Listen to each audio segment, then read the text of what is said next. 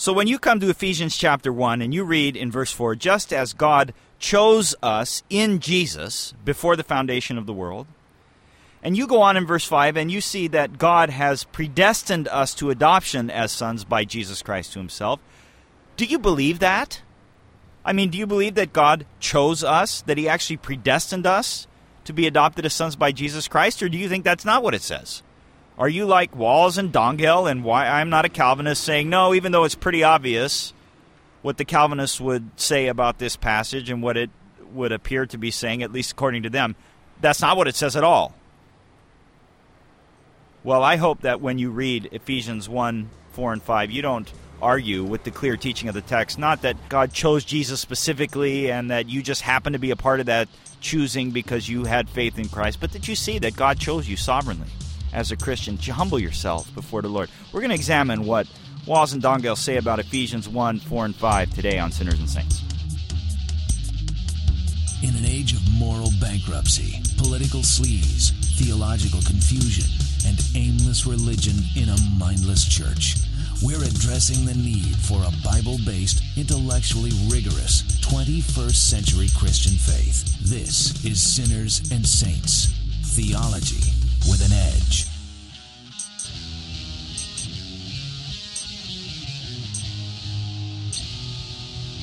Welcome you back today to Sinners and Saints. Adam Kaloostian here with John Sawtell and Moses Jambazian. We're pastors at local United Reformed Churches, Ontario, Pasadena, and Diamond Bar, California.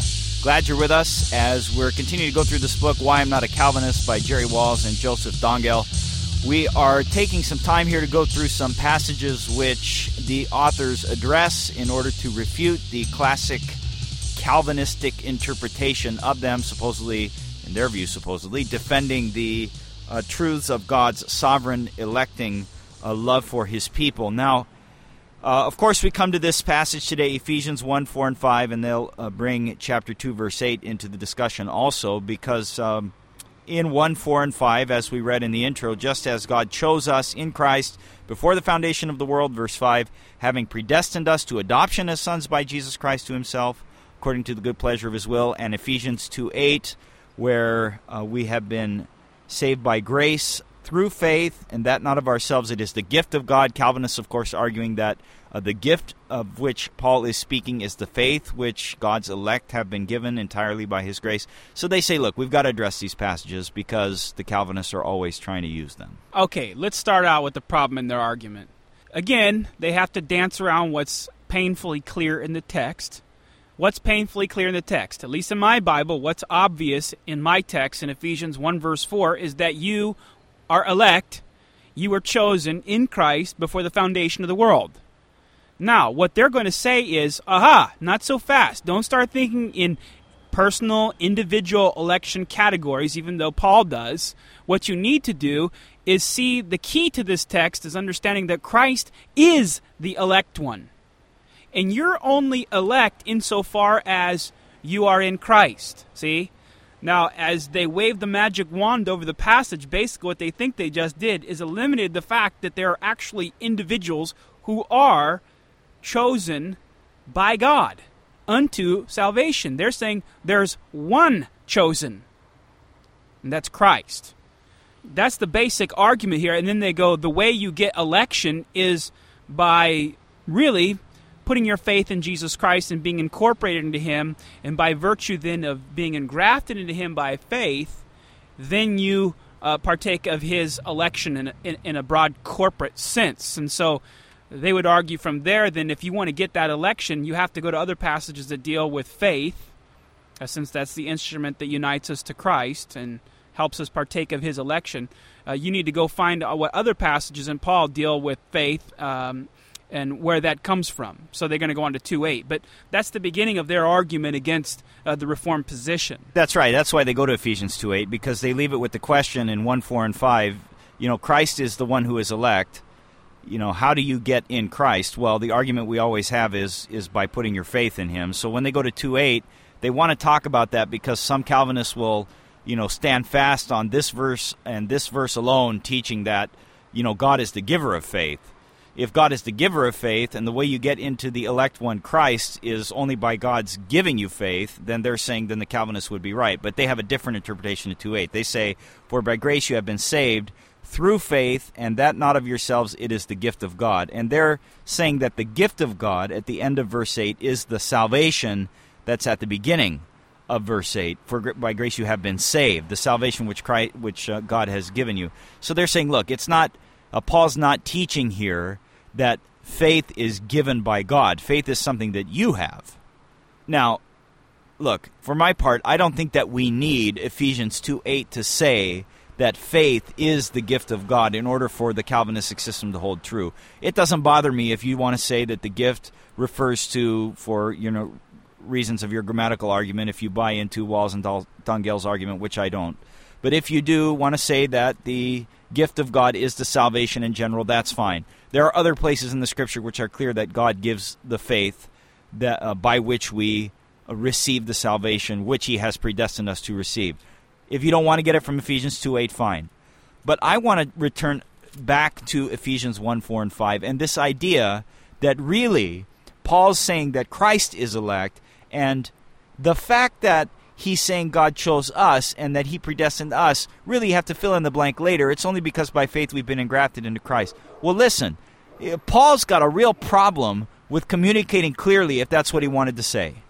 Because verse 4 doesn't say God chose Christ to be the Savior of those who put their faith in Him. It says He chose us. And then verse 5, He predestined us to adoption as sons by Jesus Christ to Himself. This is personal. The end of verse 6, by which He made us accepted in the Beloved. And I think it's absolutely ridiculous to try and distract people from the obvious import of Paul's teaching that there is a personal predestination, a personal choosing of God the Father of His people before the foundation of the world to be saved in Christ. As you read chapter 1, starting at verse 3, Paul says, Blessed or praise be the God and Father of our Lord Jesus Christ, the same one who has blessed us with every spiritual blessing in the heavenlies in Christ, who has also, or just as He chose us in Him before the foundation of the world. So yes, works are being ascribed to the Father, blessing us in Christ, blessing us by having us placed in Christ, giving us a heavenly spiritual blessing. And so this is the key to what Paul is saying that the Ephesian church, and now to this day all believers should rejoice in and praise God for, is that God has been willing to love and save people, and to save them not of their own works, but by placing us in Jesus Christ so that it would be His righteousness that would be our righteousness. Well, and also, you don't just rely on Paul. Throughout this series, we've gone to various passages. We spent a great deal of time in Romans 9, which is really presents a locked-down solid case for individual election, but we've also been to John 6. Many passages we go to. You could also go to other places, such as 1 Peter 1, where Peter refers to those whom he is speaking the gospel to as those who are chosen according to the foreknowledge of God. Or you go back to other places in Paul. You have, for instance, Paul in 2 Thessalonians 2:13 saying that God has chosen you from the beginning for salvation. Now, what all these basic passages reinforce is, and we're not going to deny the point that there is a sense in which we are chosen in Christ from eternity.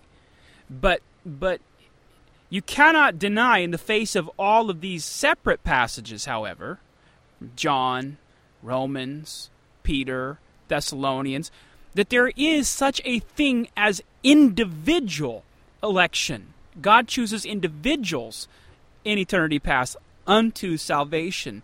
This passage cannot be used to mitigate those texts. Yeah, I think of another one in Acts 13 where the Apostle Paul is going about in the early church right at the beginning of the mission to the Gentiles, and it says, all who were appointed to eternal life believed.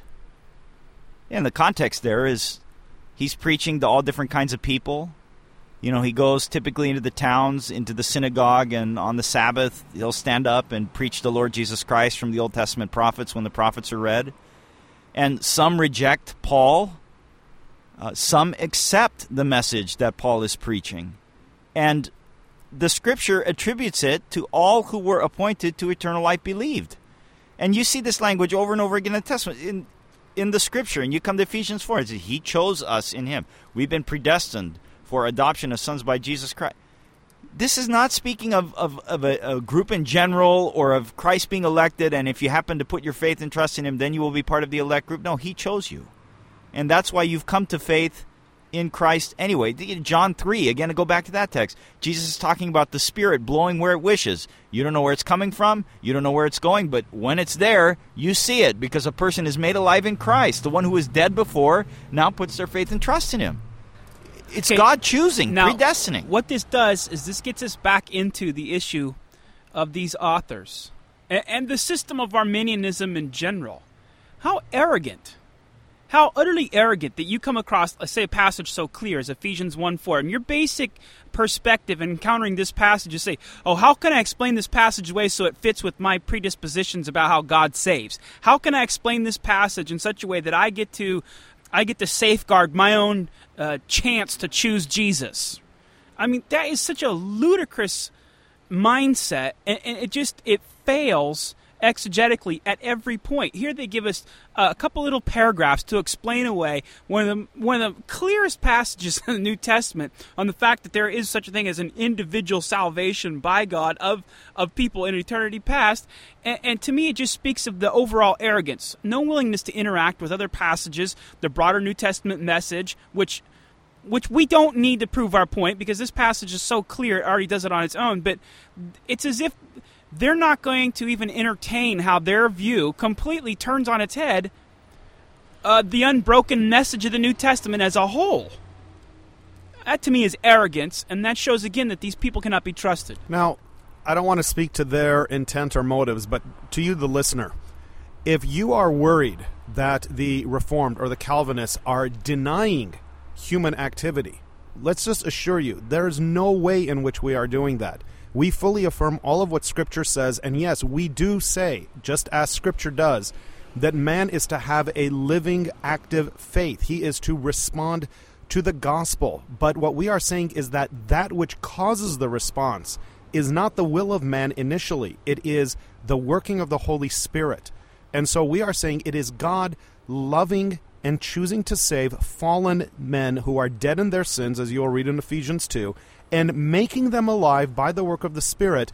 And these same men and women, you and us, then respond and have a faith which grasps Christ. But even that faith is the gift of God to you because you do not have what is necessary to respond to God, being dead. Everybody's already active before God, active in their rebellion and sin and disobedience. It's only the grace of God which makes us alive to exercise our faith, and then in Christ for salvation, and then out of gratitude living for Him.